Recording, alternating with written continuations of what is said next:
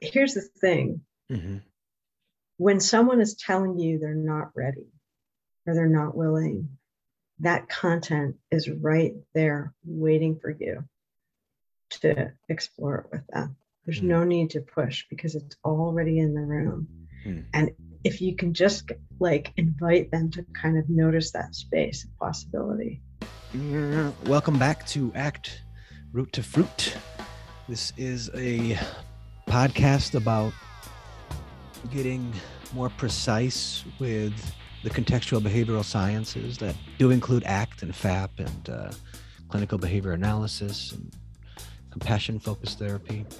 Today, I'm very excited to share with you a conversation I had with Dr. Lisa Coyne, who's a licensed clinical psychologist from the New England area in Boston, and she's a assistant professor at the Harvard Medical School in the Division of Child and Adolescent Psychiatry, and she founded the McLean Child and Adolescent OCD Institute.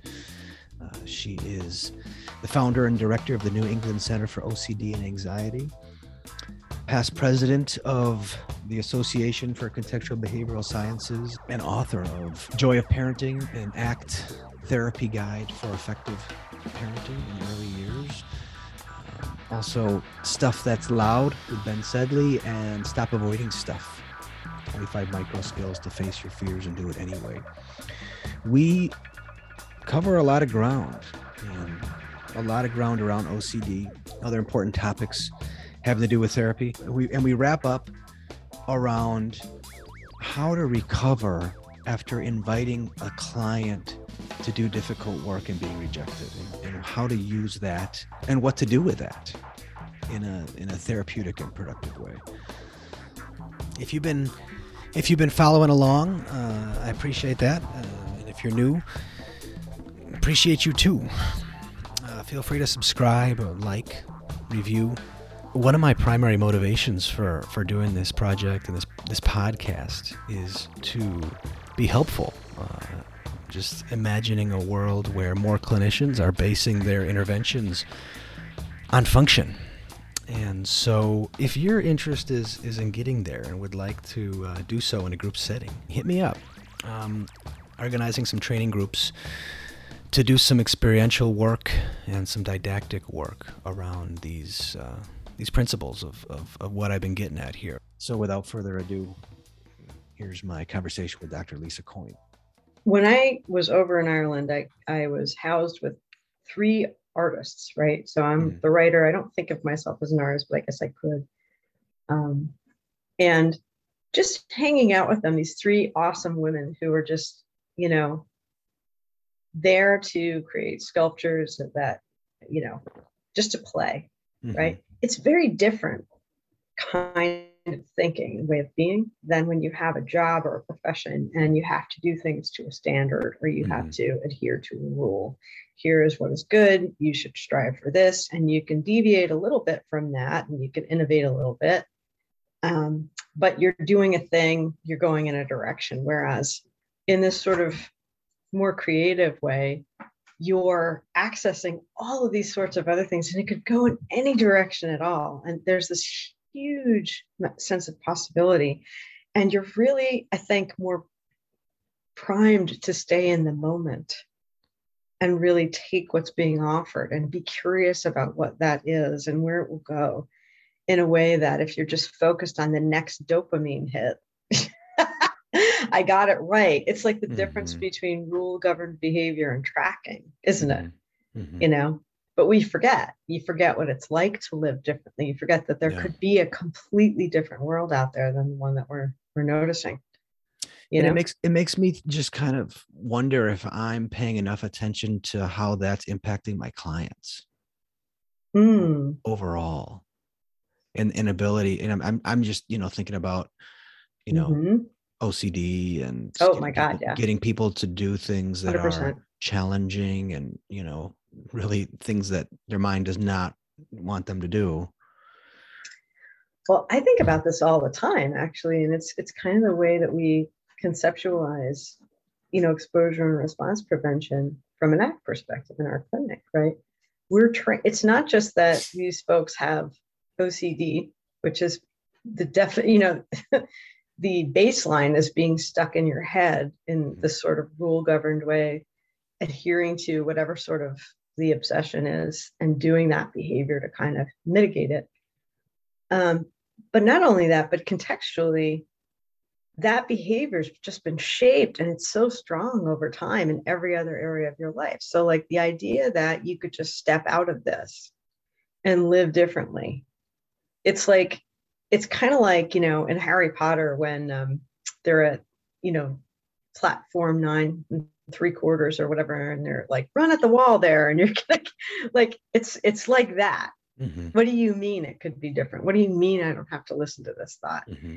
And so I think creating that hope and creating that sense of possibility and curiosity is like, it's sort of, that's what I want to shape with any client for any reason at the very beginning, is I want to shape the sense of, what if the world is not as you believe it to be? Yeah. In really interesting ways that might be just incredible to discover, not just scary, but incredible. What if, right? And like, it's this kind of reclaiming of the, when the worriers are kind of what ifing, that terrifying, like, oh God, what if this horrible future comes to pass? But what if? Mm-hmm. There could be a sense of wonder and joy and things. And I kind of want to start with that as the baseline, because I want them to, and that's, where the valuing work comes in. Mm-hmm. But in order to do that, you need them to step back and they need to be surprised. Can you give me a taste of that, how the valuing work works there? For lack of a thesaurus handy, I'll say work 5 times in a row. Yeah. So, I think that we've lost a sense of possibility. And so when we get stuck in that, the drudgery of, I have this scary thought and I have to do this ritual, or I have, I'm going to scroll and get that dopamine rush. You stop thinking about the things that really matter to you, that you care deeply about, and you forget what it might feel like. And maybe you've never had it, right? Maybe you've never really lived like that. For some people, I don't know that they actually have ever really touched that. Mm-hmm. And so to me, doing this deep valuing work is just simply getting someone to step back and even just be silent and just be still for a moment and think about, like, what if the world could be, like, what if you could have any possible world? Like, what would that look like? And to do that with the person I'm thinking about in the ways we've been talking can be very scary for them. Absolutely terrifying. If not set up. I mean, I'm just thinking about couching the context so that it's. That is exactly right. And, there's this, because people, I think, hang on to what they know, the devil, right? Yeah. And it's funny because this is exactly this stuff, this writing project that I've been working on is about a young adult. It's about a teenager, actually. He's 14, who is, and that's exactly where she is. And she experiences, this is terrifying, this kind of spinning out of control. Like she's just stuck in the air and she can't come down. Mm-hmm. And through the novel, she's going to find her way to, actually, what if this is exactly where I need to be? And in that scary space is my freedom. And to me, that's what the valuing piece is about, right? And so it might start small. It might start just by a question like, if you could choose your life, would this be it? And if the answer to that is no, you have an opening to start shaping, right? Mm-hmm. Little tiny steps, like, and just recognizing, like, yeah, this is not it. Okay. What would you want to be different? Yeah. Or what if this could be different? Would you want that? Yeah. Not saying you can have it, but what if? And sometimes just allowing yourself to want things, right? To like say, to notice and allow that you want something else is terrifying, right? Because right away your mind might come in and shut it down and say, you can't have that. That's dangerous. Why would you want that? Yeah. Right. And so it's slow work sometimes, this shaping of values. And I think that like, it's so interesting to me because a lot of people do it so superficially, you know, like, tell me what you care about. Like Marcel, if I said to you, so Marcel. Yeah, let's go through this deck. Yeah, exactly. And it's really about the clinical work, right? And the magic of it is, as a clinician, I think the most important thing is really paying attention in a way that's just so connected, and then catching your client in those moments when something shifts, something changes, when you can see them light up just a little bit, or it doesn't even need to be that. It could be like they could shut down, they could shift the subject, they could get angry with you, they could be sad, they could giggle, like it could be anything at all. And then just kind of really noticing that, slowing down and finding out what's in there. What's in there. I'm glad you said that, because I've always I haven't found it natural for me to do the card sort. I never do the card sort. I very rarely, put it that way. Yeah. I have them all. I just I do it this way. Yeah, and I appreciate that, because it kind of reinforces that I'm okay. I'm not too broken. No, and you're pretty behavioral, Marcel, aren't you? I describe myself as a non-congenital behaviorist. I like that. Yeah, I came to the later in my training, and it's still very much unfolding. Yeah, for sure. Well, I was just thinking today, I have these two naughty dogs, which are like, whenever I do a podcast, they're usually doing something inappropriate. So we'll wait for that. But, one of them is a super reactive guy, and he just launches himself at windows and goes ballistic.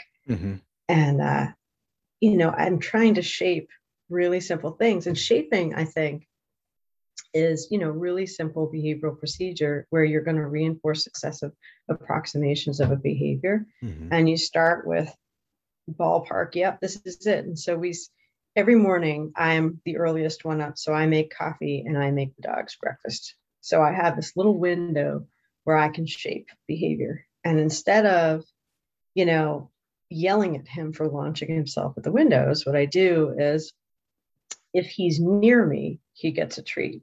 And then after that, if he's sitting while he's near me, he gets a treat, right? If he's quiet and sitting near me, he gets a treat. And then today we worked on down, and down means down. I wanted to shape a relaxed down. So we started with like, I'm really just about to pop up, but I'm on, my belly's on the ground, and he got a treat for that. And then after that, I shaped this one behavior, right? And like, I didn't ask for it. I just noticed, right? And what I wanted was for him to tuck his front paw under his chest, because when dogs do that, that means they're less likely to get up. They're settling in. And so all I did this morning was shape that. So he got a treat when he did that.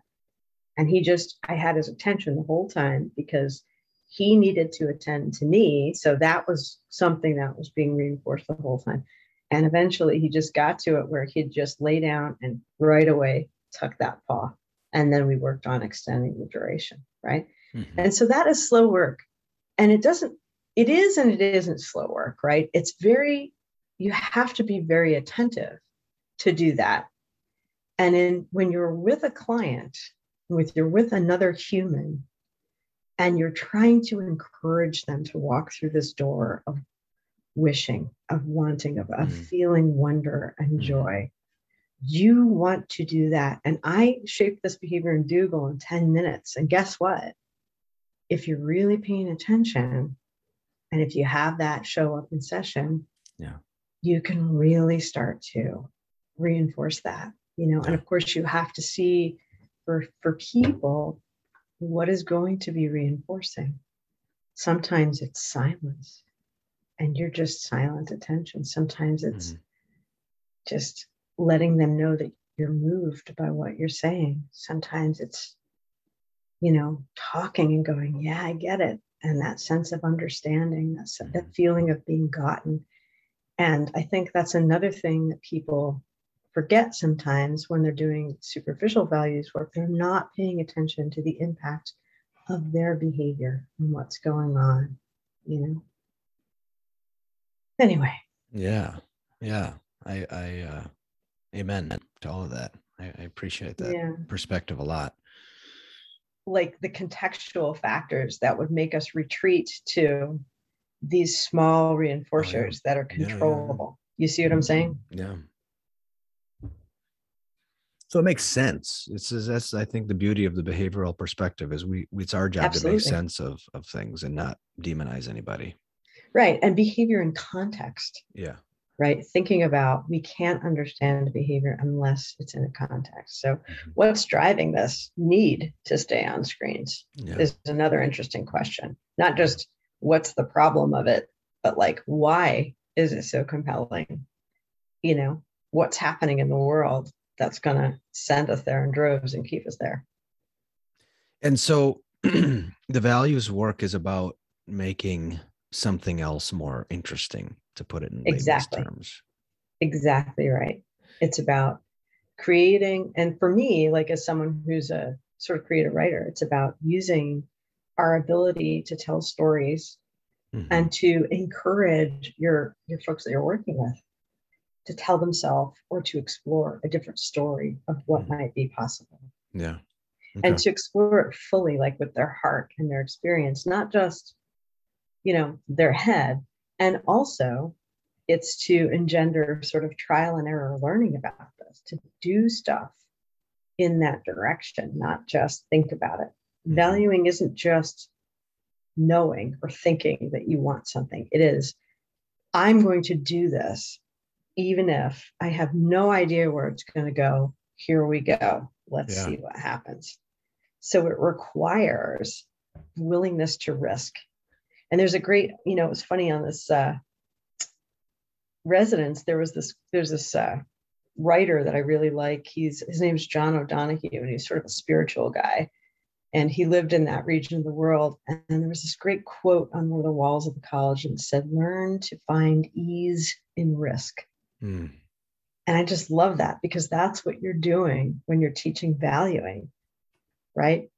Because the more you move towards those things that you really deeply care about, the bigger the risk. You could lose them. You could crash and burn. Can you expand on teaching valuing? Yeah, sure. So the first step is starting to listen to yourself a little bit differently, getting out of your head and sort of getting into your actual lived experience, getting into your heart, listening to what you long for that maybe is missing, stepping into those things that make you sad. Your sense of grief or loss is another one. Yeah. Things that really piss you off, right, might be another one. So any sort of strong emotion, it's teaching people that instead of running from those things, why not turn towards them and kind of spend a little time noticing what that's about? Because inside that is the stuff that you care about, right? We don't get upset. We don't feel strong emotion about, going to the grocery store. We get upset about the stuff that you care about. And so following that. Unless they make me wear a fucking mask, then I get really upset about the grocery store. And and let's think about that, right? So like for those people who get that wild and are ripping masks off other people's faces, there's something really important in that. What is it? And maybe, I will say it's misplaced if you're going to rip somebody's mask off, but still, that doesn't take away the fact that there's something they really want. And maybe it's a sense of self-determination. Maybe it's a sense of freedom. And what are the factors that have created that? And so exploring that with someone, if you really get down to it, might lead them in a completely different direction. Maybe tearing masks off is not the way to get there. Maybe it's some other kind of advocacy. Maybe it's, I don't know, finding another career or job, or giving voice to stuff that you feel like has been taken from you. I don't know. But valuing begins with that. It begins with this exploration of the things you care about. And then it involves actually engaging in behavior that is consistent with that. Whether or not you think it's feasible, doable or not, it's exploring. And this is a really important piece of valuing. It's engaging in that behavior and letting go of the outcome, right? Mm-hmm. So we don't ever know, what's going to happen. You need that sort of sense of curiosity. But if you're going to go like if I approach this thing this summer, well, I'm going to write a novel that will be a bestseller. Mm-hmm. And, that would just be horrible. That is not at all what I'm interested in. What I'm interested in is having a freaking awesome time writing this story and then seeing what happens. Yeah. And so I'm going by this. Does this feel consistent with my sense of what this should be? Yes or no? Mm-hmm. And constantly trying to get closer to that. But if I was like, well, I'm going to do this thing, and then if that didn't work, I'd be done. That's not valuing, that's goal setting, right? Which is a useful thing sometimes, right? Along the way to following your value. Mm-hmm. But it's really about engaging in the behavior. And then what you find is the more you do that, the more you get into sort of engaging in these behaviors, just behaving that way is reinforcing. It doesn't matter what the outcome is, because you're getting closer, you're getting closer and closer and closer, and you don't know where it's going to go. So it's really about, or another thing it's about is this sort of trial and allowing yourself to do this trial and error learning, even if it makes you feel uncomfortable or makes you feel vulnerable. Yeah. Yeah. Right? I love that. I want to share that I was, just feeling like all this, what you said earlier, get out of your head. And then you went kind of back and talked about, really connecting with what's going on there. And I had the experience yesterday of just kind of taking myself for a run, and I just I got to have a conversation with myself, and there was a lot of beauty that came out of that. And I did some writing afterwards, and, my mind is like, oh, this, once I get recognition for the genius of this writing, then I'm going to enjoy myself, and I kept pulling myself back to how am I enjoying expressing and finding what's going on with me right now? And how is this how can I connect to what I'm feeling as I live in this moment that I'm in? Mm-hmm. What did you come up with? What did you notice about that yourself? Well, I was more curious about what was showing up, and it wasn't, I was more attentive to the kind of riding the energy that I felt and the creativity that I felt in that moment, and not about kind of, I don't know, looking for publishers. Exactly. That's exactly right. And it's interesting because just doing this deep dive into kind of a writing project this summer, I noticed the same thing. Because there's this whole, as I'm learning, there's this whole thing that you have to do where you have to self-promote. And I always if you know me, I think that's just, I hate that. It just makes me want to take a shower. Right. And I'm like, oh God, but if I actually want to publish this, I'm going to have to do all that. And I was like, no, we're not even going to think about that yet. First, we're going to work on the book, and we're going to keep learning, and we're going to keep opening, and we're just going to keep playing around. And the other thing too, here's another side of valuing that I think is important. So, when I first did my Master of Fine Arts program, I thought quite literally, and it was in poetry, right? Mm-hmm. I thought quite literally that good poets didn't write bad poems. Mm-hmm. And I believed that with my whole, talk about kind of like anybody who reads anything you write has to like it. Kind of exactly. Thing. Yeah. Okay. That's what makes it a good poem. Yeah. I guess, and every time I would sit down and write shitty stuff, I'd be like, well, this is excruciatingly bad and I must not be supposed to be doing this. This is stupid. And I ended up I think that played not a small part in not doing this kind of writing for about 25 years, right? And so one of the things that I practiced, and of course I did not know ACT when I was learning this, that was long before that, right? And by then I was but of course I love my work in psychology. I love being a clinical psychologist, because much as I think humans get it wrong a lot, I do actually quite like them, at least the ones that I work with. The ones you get to know are pretty awesome. Yeah, right. It's all those all those other ones out there that are it's all those other ones that I just don't want to talk to at all. But what's that? That saying that the only normal people out there are people you haven't talked to yet. Probably. Yeah. That's accurate. But the other thing I had to learn was how to sit down and put marks on the page, regardless of what I was thinking and feeling. And some days I would just sit down and be like, I am uninspired. This is crap. I don't want to be doing this. Why am I not asleep? And just this is pointless. What are you doing? This stupid midlife crisis, indulgence you're doing. How selfish are you spending this time doing this? You could be doing something. So all these things show up, right? And the other piece of valuing is going, and this matters to me. And I'm going to take all of that and I'm going to open up that document and I'm going to put some marks on the page. And then the critic shows up about how shitty the actual writing is. And and we're going to go anyway. And we're not going to edit. We're just going to write. That's what we're doing. And that practice, right? Because a lot of people, I think, when they first get into valuing are like, oh, I will be inspired. I will have this wonderful feeling of valuing all the time. And I'm going to follow that. Guess what?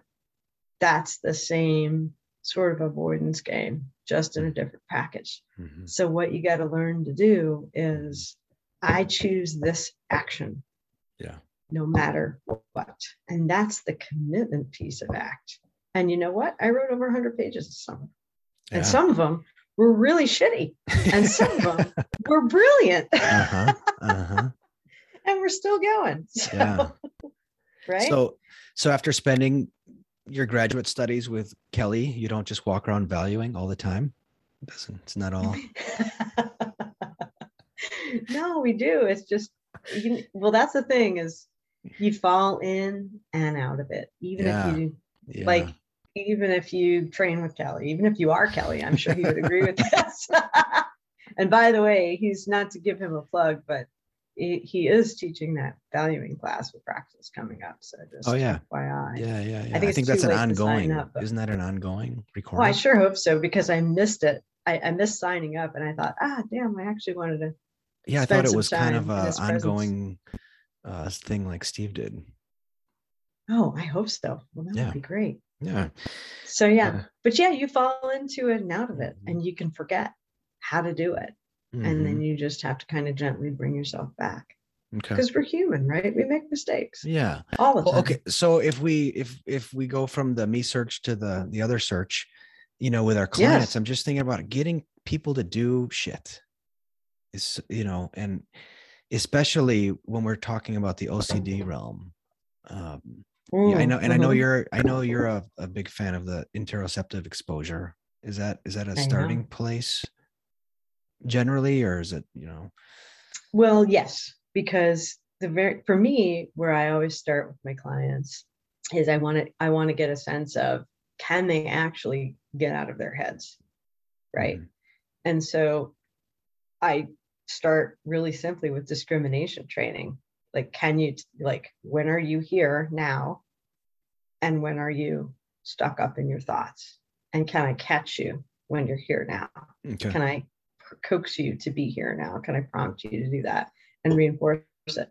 And so what I try to do with the interoceptive kind of anything, and you say interoceptive exposure, and I think about just present moment awareness of bodily sensations, right? And I would, and yes, there's structured interoceptive exposures that we would do too, but I think that for folks with OCD or anxiety, simple mindfulness, right? Simple, like noticing your body can function as a really rudimentary and beginning step to that. Yeah. So I want to have them notice something and see what happens, right? When they are stepped out of their head. And then I want to see if they can catch themselves when they get sucked back in. What's that like? And so I just do this very beginning, like with these curiosity exercises, is something that, I've written about with Ben Sedley in our Stuff That's Loud book. And we talk about it also in, Stop Avoiding Stuff, the book that I did with Matt Boone and Jennifer Gregg, which is supposed to be very distilled ACT, Poachine ACT, very distilled. Sorry. But it's not Proust, is it? Exactly. So it's very much like, just getting them started by noticing that. And I think that the more and more I do this work, right, and the more I kind of, in my years of practice, like I feel like that piece is so foundational, and we should not gloss over it, but we need to assess whether or not people even can tell that they're doing it. Do they have the skill in doing it? Do they know what we need? Shaping their slowing down and noticing, because that's really the place where you're going to start contacting your observing self, and where you're going to start to do that foundational values work of wondering, what if? What is it that I want? Start listening to yourself in a different way. So that's really the core of it. Sometimes I think that OCD is sort of a template for every other disorder, right? Because it really is like the way it works. It's so emblematic of that sort of, I have an unwanted private event, and then I'm going to engage in behavior to fix that. Because it's dangerous somehow. So that's what drew me to working more and getting some training around OCD, was that I felt the same thing. And I thought, and if I can get good at helping these folks, then it's going to help me in all other areas in practicing these contextual behavioral ways. Absolutely. And OCD can be a very good teacher as well for the person who has it, because, not that we would ever wish it on anyone, but it's such a freaking taskmaster. And if you can learn how to face those fears, you really can apply that to every other area of your life. It just teaches you so much about how do you lean into those things that are hard, right? How do you step back from your own mind and go, actually, there's another piece of me that maybe knows better and is going to go find out and test this. What a thing, right? Like what a way to learn it. I mean, because you have to engage in systematic practice of leaning in to your fears, openly choosing to be uncomfortable, right? I mean, over time, over situations, over context. And sometimes we do it in a graduated way with a hierarchy. Sometimes we jump around. But either way, it's the systematic practice of, I'm going to lean into this.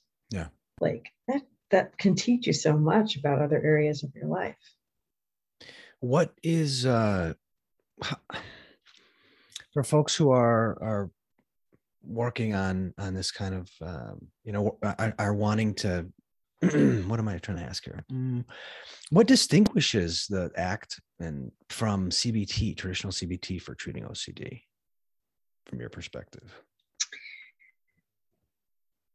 I think of ACT as CBT, maybe not traditional CBT. I guess if I saw you working and I saw Jonathan Abramowitz working, what am I gonna? Oh, but he does ACT too. So how about do who's like a straight up CBT person? I think that, well, here's a secret. I actually think that the good CBT people are doing a little bit of ACT without realizing it. What I think ACT offers is precision, because it focuses on specific behaviors to shape. When I think about the differences between ERP from a straight up CBT perspective, habituation model, right?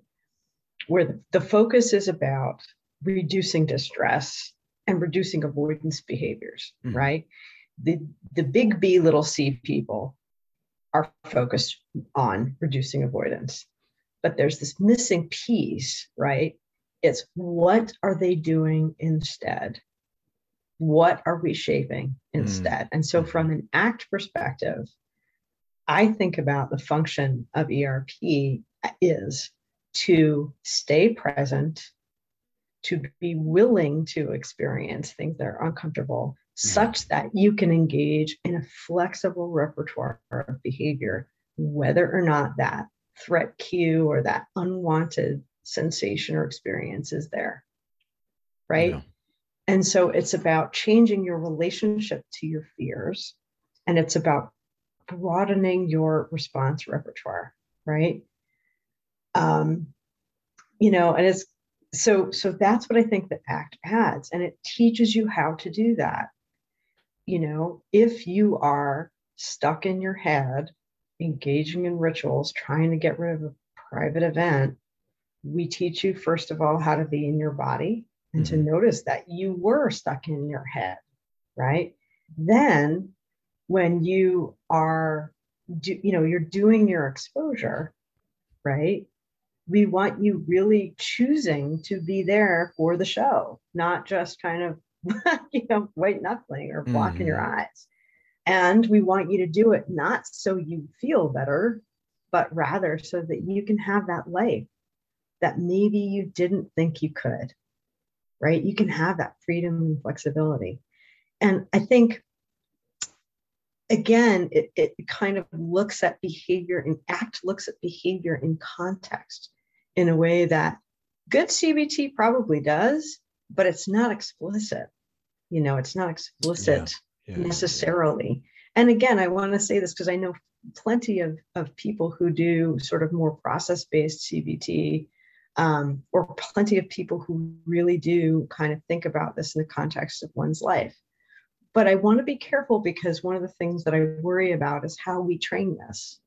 You see a lot of folks who are like teaching techniques without sort of doing this deep dive into like the context and like, why are we doing these techniques and what's the purpose of the broader purpose of these techniques? Yeah. So that's what I think that ACT adds. Okay. I think the danger, though, I will say this, I worry that sometimes people who are trained only in ACT, who are not trained in more systematic CBT, lose that nuance of this. It's necessary, it's helpful to do systematic exposure, right?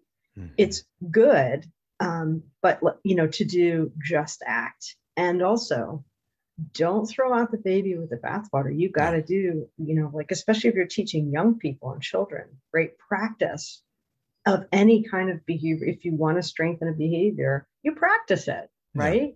You don't just do it when you feel like it. Yeah. And I'm not saying that ACT would teach that. Makes a lot of sense, it's just that, it's just that we need to make sure kind of too laissez-faire a little bit. Exactly. Yeah. Absolutely. And then there's a whole nuance about the cognitive rumination, and all of that stuff. I've heard people say, well, ACT doesn't address that. And yes, of course it does. If you understand the functional analytic and the behavior analytic underpinnings of ACT, yes, you would treat cognitive rituals the same way you would treat any other behavior, right? And you would stuff that. So. Well, and what is any other behavior but kind of an extension of that anyway? So, I mean. Exactly. One of the things I struggle with is when I invite someone to do in-session exposure work and they reject me, It's like, no, I don't want to do that today, because I worry about, as I go into kind of processing with them, what's going on there, that I'm like bullying them. Like, I want to be, I don't want to be bullying them. And I'm wondering if you have any questions or counsel for me around that. Yes. Yeah. So do you want me to just show you what I would do? Whatever. Yeah, sure. It's easier to just show you. So Yeah. can you just be that person and be like, no, I'm not going to do that. Yeah. Yeah. So Marcel, what's something that actually scares you that you're like, yeah, I'm not going to do that. You can make it up if you want. How about watching a video of a of a car crash? Yeah. Okay. And so we're going to do that today, right? We're going to watch this dash cam video, right? Yeah. Ready? No, I don't want to. I'm not ready. Yeah. So I just want you to step back and notice that thought that you just had there, that I'm not ready. Mm-hmm. And I want you to kind of drill down and notice what's the feeling that goes with that. I'm worried about driving home afterwards and making it there and not freaking out on the way home. Mm-hmm. And so as you have that thought and you notice that, what's your mind telling you, or what's your mind showing you about that drive home as you go? And just kind of stay there. And I want you to really notice kind of what's coming up in your body as you tell me. Should I tell you or should I just notice it? Up to you. Okay. Yeah, I'm noticing. Is your mind giving you some pictures? Yep, I'm kind of on my way home. I keep seeing a certain intersection for a reason, and and just it's like it's shaky. I feel shaky, and Good. Good. Just keep noticing that. Let's just stay in this space where kind of that shows up, and that notice your mind throwing up all these barriers to doing this exposure. Right? Yeah, I just want to go home. I'll do it later, but I'll do it at home, but when I'm by myself. Yeah. So notice that thought, that kind of like, I need to control the conditions under which I do this. Yeah. What does that do when you have that thought? I feel comfortable. I feel more at ease, that knowing that it's there. So what would it be? What do you think it would be like to have those thoughts? I'm not ready. I'll do it later.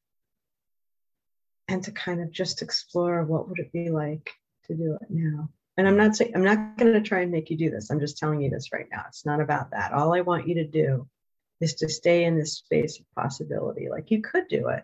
You could have those thoughts and take a step forward now. And I want you to notice that feeling, right? And notice that even as you anticipate that, even as you explore that, you're stepping out into that, discovery zone, right? Good work. Just stay with it. Right? You could definitely choose to do it later. And also, you could choose to do it now. Right? So I'll stop you there, but here's the thing. When someone is telling you they're not ready or they're not willing, that content is right there waiting for you to explore it with them. There's no need to push because it's already in the room. And if you can just invite them to kind of notice that space of possibility, you don't have to do anything. And here's the thing, I don't push at all. I just kind of, it's up to them, and I ask questions. I might take it further. What if we just, we're not going to watch it, but what would it be like to just kind of open that up on the screen and just notice what that's like? And again, there are no have-tos here. There's only your choice. Yeah. I can't make you do anything, but I just want you to explore and see, what is this like? Yeah. Notice that, when this comes up, your body wants to shut you down. Right. What would it be like to step into that space? And then I might say, I might start to incorporate some valuing work right there, like, in the service of X, would you be willing to see What's that like? Mm-hmm. But this is the thing, like when people use, I think that one of the things we also have to be careful of when we're integrating ACT and ERP is diffusion specifically, right? People can use diffusion inappropriately during an exposure as sort of a control strategy, right? Where to use diffusion, people including therapists, right? Oh yeah, exactly. Yes, including therapists, and yeah, who are people sometimes. No, I'm just kidding. And where to use it really is exactly where you see that fusion with I can't, I'm not ready, I have to control this. Those are also thoughts, and we forget that's the perfect place for diffusion because it's functional, right? Like if you can step back and notice that thought, just like and think about it, like this is what I practiced all summer with this writing. Your writing is shit. There's no point in this. You don't want to do it. And here I go. That's when you use it. Right. When it's a barrier. Beautiful. I really appreciate that example. You walking with me and I'm just taking away the the importance of obviously not taking it personally when someone doesn't want to, and the inviting nature, the curiosity, I think, is something that I just want to keep cultivating, because the more that I can have that open curiosity, the less it's like we have to do this and I'm pushing. There's a gentleness there. There is, and you're giving control back where control works, right? Your person in front of you can choose. They can't control what they're thinking and feeling, of course, but they 100% can control what they choose. Right. And so you're kind of shifting it, because otherwise it can turn into like a tug of war. Like, I want you to do the thing. No, I'm not going to do the thing. Yes, you can. No, I can't, And this is another way that ACT is different from traditional CBT. Right. Yeah. And, don't get me wrong either. Like for some clients, if depending on the context and situation in that individual, I'll straight up be like, oh no, we're going to do this. Like, here we go. Yeah. And I think it's important to recognize again that as as someone who is dialed in and paying attention, you've got to work with whatever the function of behavior is in front of you. Yeah. Right. And so I work with the behavior, not necessarily like, is this ACT or CBT? And I will flexibly shift back and forth between those as needed, as workable. Sometimes you need to kind of like be the hammer of God and be like, here we go. I really love that. I love that. And that's makes me, I don't know what that does for me, but I was going to say something witty, but I couldn't think of what to say after that. Well, maybe it helps you be flexible. Well, it does. Like it does. And flexibly use that bag of tricks. I'm just thinking about, various clients that, there's a lot of F-bombs in there, and other clients where there's none, and so. Exactly. Well, thanks. I really appreciate your style, and I'm excited about your writing project and all that you have going on. And, thanks. Me too. I'm excited about your early retirement. Damn. It's kind of, I don't know. But I want you to help me do that. That would be great. Well, I don't see myself ever not, seeing clients and working. But it's just, it's just working less would be nice. Yeah. Yes. Yeah. So, playing and enjoying life. Yeah, I'm going to promote your the New England Center for Anxiety, and thank you. People can get a hold of you through there. I don't know. Do you do consultation one-on-one still, or is it? I do all the time. Yeah. Okay. I'm pretty full now. We're teaching a few classes that are coming up. I'm teaching an advanced OCD consultation group. So if people are listening to this and you are curious and you want to learn more about how we might approach this, that is I really like, one thing that's, I think, part of our clinic and my team is that we really like to work with kind of the more complex cases, the tough cases. And I don't know what that is. It's just, I feel like it's something that's just really important to me, and it has been since I, founded the OCDI Junior at McLean, which my fabulous successor Maria Freire is now running. And if people are interested, come sign on to that consult group. And we're also teaching basic I definitely ERP. recommended it. I was in I think that, or more basic, maybe intermediate consult group. Yep. That wasn't, and it was great. I really enjoyed that and kept me feeling sharp. I'm so glad. Yeah. And it's a great group. And because you really benefit from each other. I think people really benefit from hearing about lots of different presentations and cases and things like that. So, and Evie Gould is teaching a class on a consult group again on OCD in individuals on the autism spectrum, because we are getting so many referrals. We see so many clients who look like that. There are others in the field like Rebecca Eva-Sachs, whose work we really admire, to do a ton of that work too. But and then I'm teaching a couple of things with Evie and Ben with Praxis. We're teaching a course on parenting with Evie, and then Stuff That's Loud for therapists, and then Stuff That's Loud with Ben, where we're walking through sort of our specific model of how do we integrate ACT and ERP for young people. So that's kind of a fun one too. So I'm looking forward to playing with those guys again this year. You seem so relaxed for someone who doesn't sleep. I actually slept for the first night last night because I've been super jet lagged coming back from Ireland. So you're catching me on the upswing. And that's the name of the game, though, is to do a little bit less. Yeah. And to focus more on those things. So I'm letting some things go, and trying to focus and drill down on those things that are really most important. Yeah. I hope I didn't offend you there, but you. Oh God, no, not at all. You're not very productive. It's amazing all the things you have going on, and I do want to comment. I just feel like you're a deep river that isn't. There's not rapids there, and I really appreciate that you're doing something there.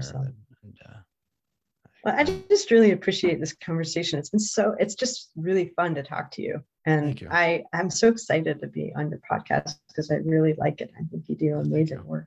Thank you. I really appreciate it. Yeah, for real. I appreciate that, and I will. I'll store that in my closet where there's all these other voices that are competing for.